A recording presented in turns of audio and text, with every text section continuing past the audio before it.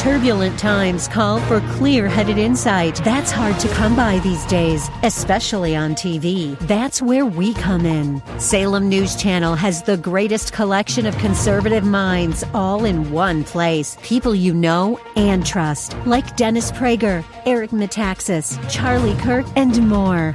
Unfiltered, unapologetic truth. Find what you're searching for at snc.tv and on Local Now, Channel 525. Establishing the kingdom of God and doing the will of God through prayer. You know, we can't just speak of the kingdom of God without power.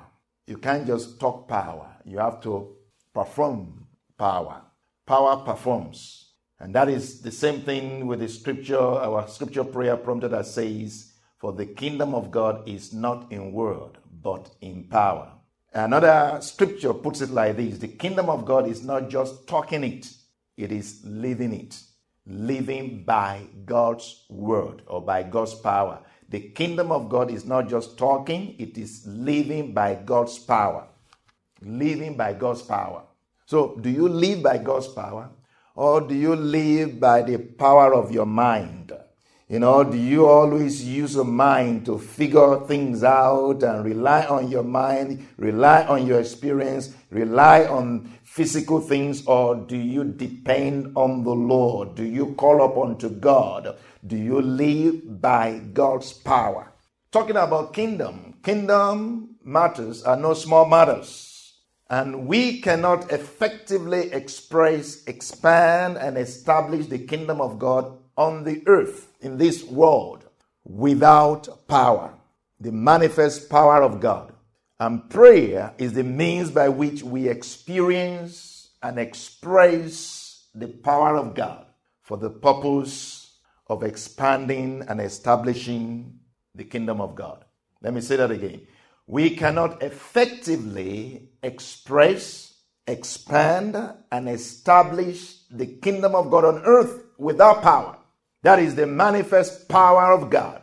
Prayer is the means by which we experience and express the power of God for the purpose of establishing the kingdom of God on earth. It is one thing to express something, or it is one thing to experience something, express it, and expand it and establish it. It's one thing to experience it. You can experience it and keep it to yourself.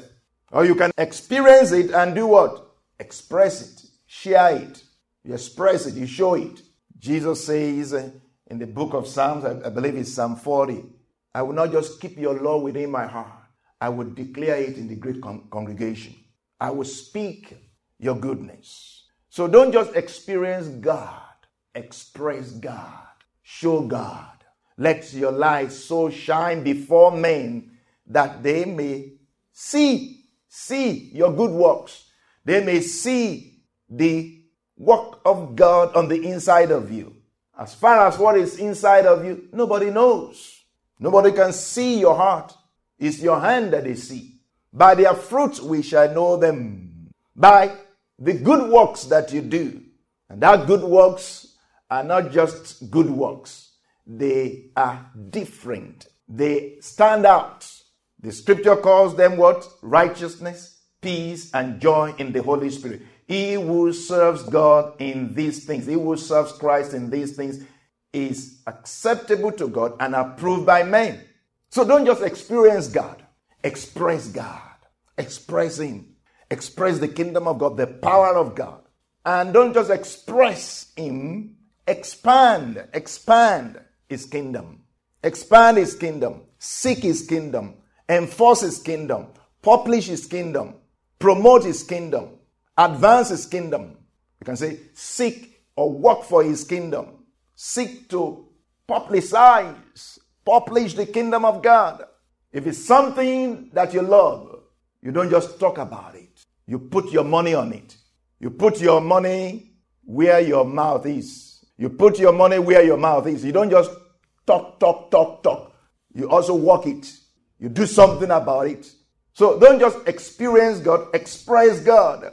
Expand the kingdom of God. Publish the kingdom of God. And it goes beyond that. Establish it. Establish it.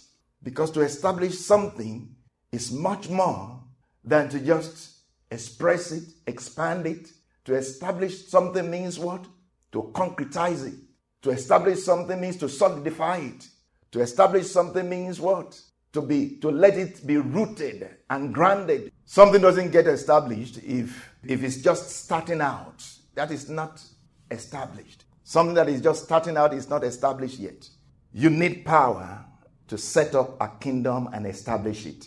We need power to set up the kingdom of God and establish it on earth. And I mean real power. The power of God that is given through the Holy Spirit. We need real power. Real power.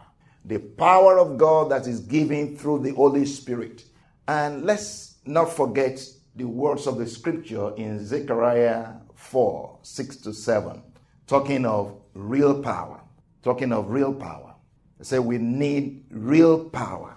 The power of God that is given through the Holy Spirit. Zechariah 4, 6-7 says, "This is the word of the Lord to Zerubbabel. Not by might, nor by power, but by my spirit, says the Lord of hosts. Who are you, O great mountain? Before Zerubbabel, you shall become a plain, and he shall bring forth the capstone with shouts of grace, grace to it." Zerubbabel was a governor in the rebuilding of Jerusalem, the rebuilding of the temple.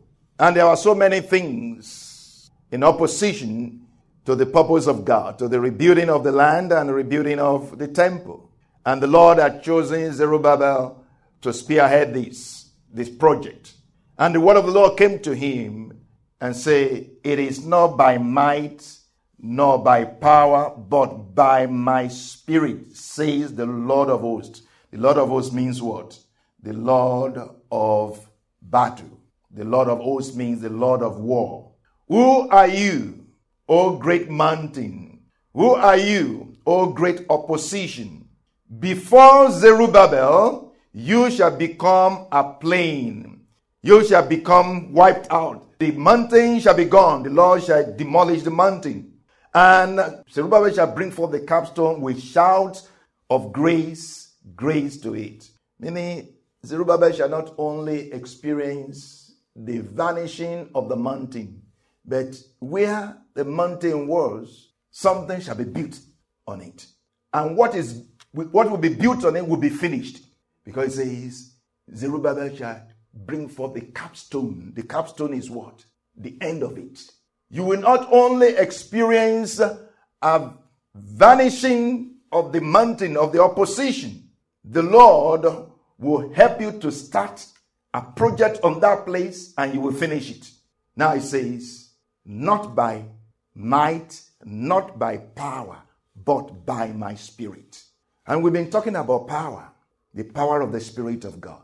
But this one is saying, not by might, not by power, but by my spirit. So there is power and there is real power.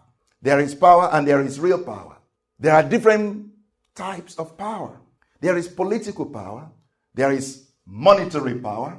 There is social power. There is legal power.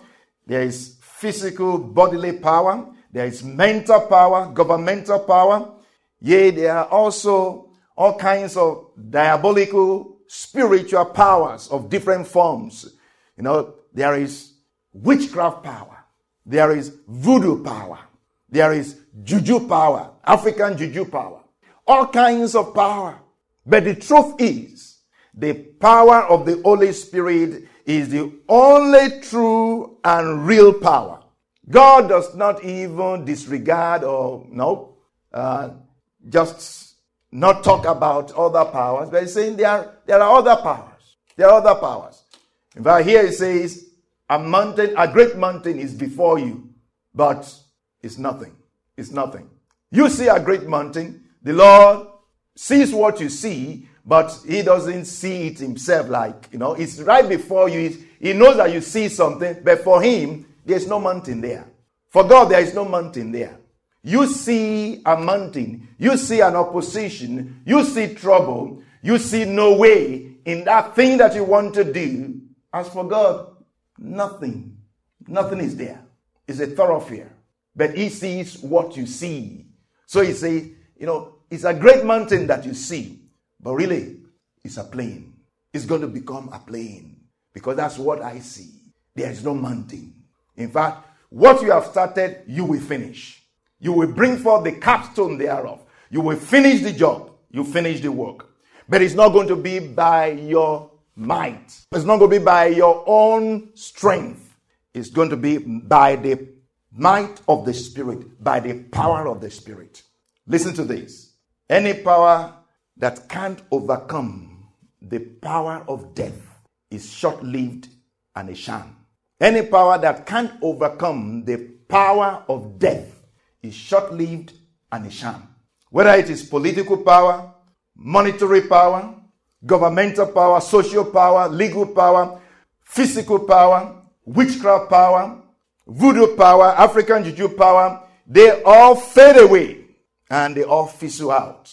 Any power that can't overcome the power of death that is in operation is short-lived and a sham. Only the power of the Spirit of God has overcome death. Only the power of the Spirit of God overcomes death. Only the power of the Spirit of God lives forever.